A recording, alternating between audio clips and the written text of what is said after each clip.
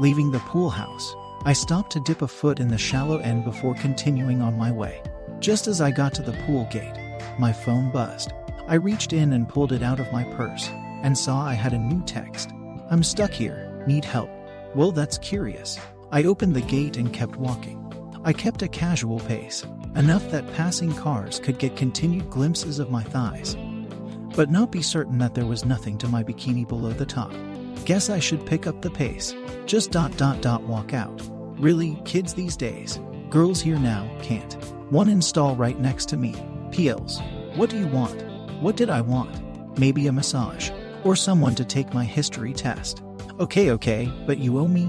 Peek and tell me who's next over. Don't know? Send me a picture. I reached my front door. No cars, looks like my parents were out. Inside, I could hear my brother Scott playing Zelda in his room. Sounded like he had a friend over, the little rule breaker. I walked to my parents' liquor cabinet and grabbed the first bottle of rum I saw. My phone lit up with a cute girl's ass, water running down her sides. It was Jessica. She was a year younger than me. We didn't share any classes, but I'd recognize those perky cheeks anywhere. She was a defensive specialist on my volleyball team. Not too tall, but damn could she get down low. Or so I heard. Not sure who. I need to see her face.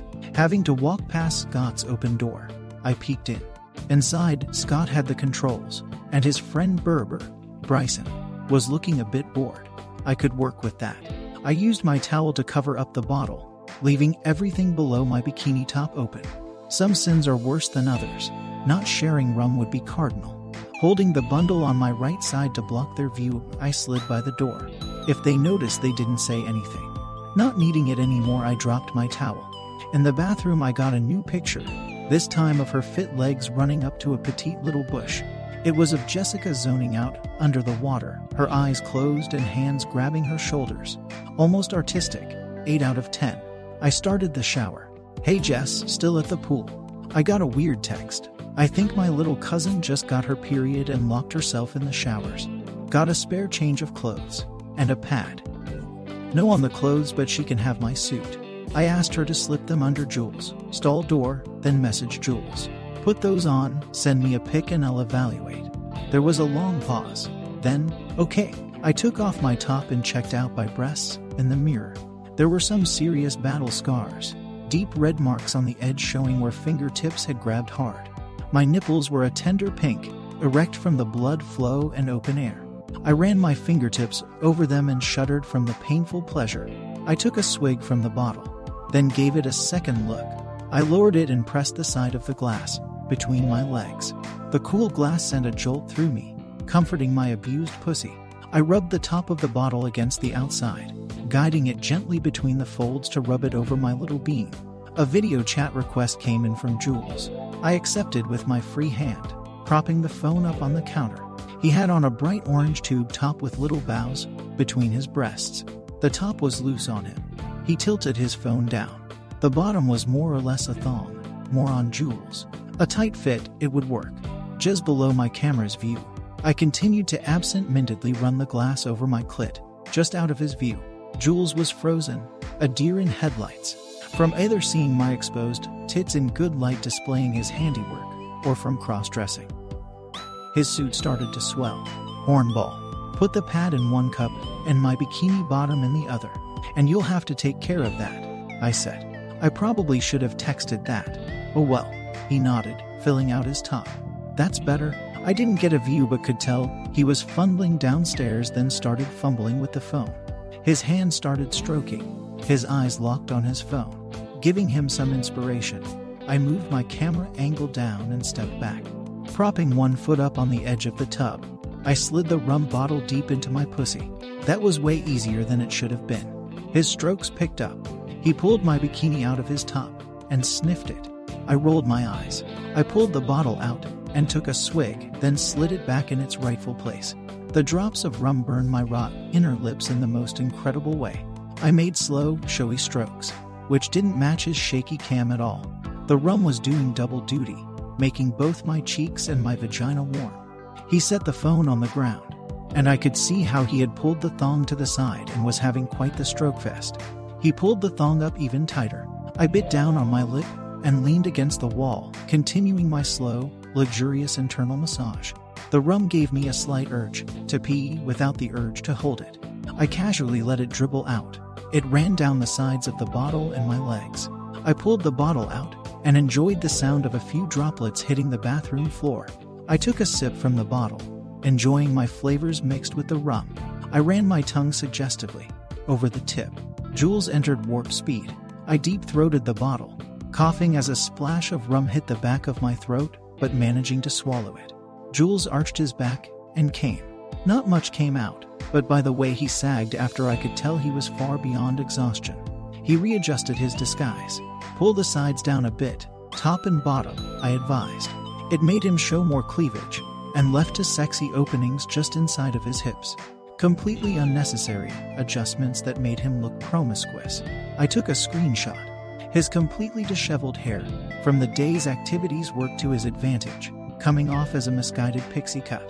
His bulge in the bottom would pass as a pad. Good thing he was small. You're good to go. You owe me, I said.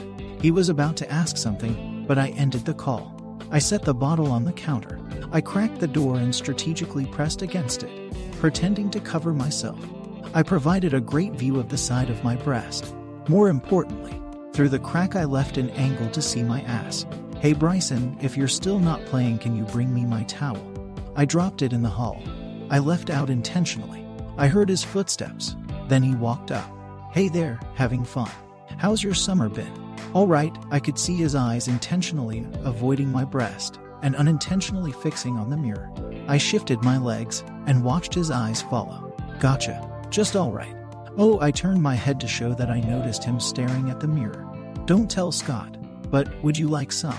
His eyes went wide before I motioned to the rum on the counter. Sure, he stammered. I turned and stepped over to pick up the bottle, covering my breasts with my right arm. Without me against it, the door creaked open a little more. Bryson had a direct view of my ass and a brief flash of the swollen flesh between my legs before I resumed my spot behind the door. Have you had any before? He shook his head. I spoke in a hushed voice. The key is to hold it in the front of your mouth, then swallow all at once, like this. How much rum had I had now? I took demonstrating swig, closing my eyes and leaning back from the door, exposing my left nipple. When I finished, I made sure my nipple accidentally stayed in full view. Here, I handed him the bottle. Actually, step inside. I don't want Scott to see. I pulled him inside and closed the door. He handed me the towel and looked away, pretending to play the gentleman. Oh, you can look, I'm just a girl, I joked, tossing the towel to the side. Go ahead, take a sip. He did, and I stepped behind him, pressing against him and tipping the bottle up, making sure he took more than just a cursory sip. He steered, coughing, which gave me my chance to slide my hand down the front of his jeans. He managed to down the swig, leaving me impressed. I rewarded him for it with a gentle squeeze. I used my other hand to take his and place it on the side of my leg. Scott can't find out, I whispered. I massaged his member, and Bryson cupped my ass, his first acknowledgement of the situation. He stared at me in the mirror, drinking in my figure pressed against his. I unfastened his jeans and pulled them and his boxers down, but not off. Can't have him running away. I sat down on the toilet seat cover, turning him around. I pulled his face to mine as if to kiss him. Good boys get rewarded, I said, and pushed his head between my legs. I leaned back and manspread like a teenager on the subway, and Bryson ate me out. I wondered if he could taste the rum, my salt, and even Jules inside me. His tongue was excellent, far better than I expected. It probed my folds and tickled my clit. I let myself enjoy the soft pleasure, a welcome change to the rough handling I had provided the sultry demon between my legs. He started picking up the tempo. Suddenly he stopped and pulled me up, roughly pushing me against the counter. I hopped up, sat and spread my legs like a dutiful little slut. He fucked me hard, and I didn't bother being quiet. I shouted his name. I noticed the door creep open, so I pulled Bryson's head into my shoulder. Scott's head peeked in, and I winked at him. He chuckled and shook his head, leaving $1 on the counter before closing the door. Some bets I just can't lose.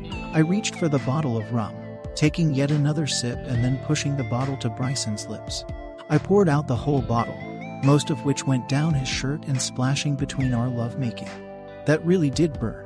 I could tell by his reaction that it sent him over the edge. "Come in me," I ordered. And he did. I shuddered as he filled me and put in a good show as I grabbed at his flesh. I pretended to squirt, pushing out a strong flow with his cock inside my pussy. Bryson wasn't physically exhausted, but the reality of the situation dawned on him. He pulled up his pants, realizing they were wet too. He reeked of rum and sex and everything else. I laughed as he grabbed the towel and tried to dry himself off. He was in such a panic as he left, while I just sat there with my legs spread, his fluid and mine seeping out. My phone buzzed. I checked and it was Jessica. "That wasn't your cousin. That was some boy named Jules." Well, I thought it was a good plan. I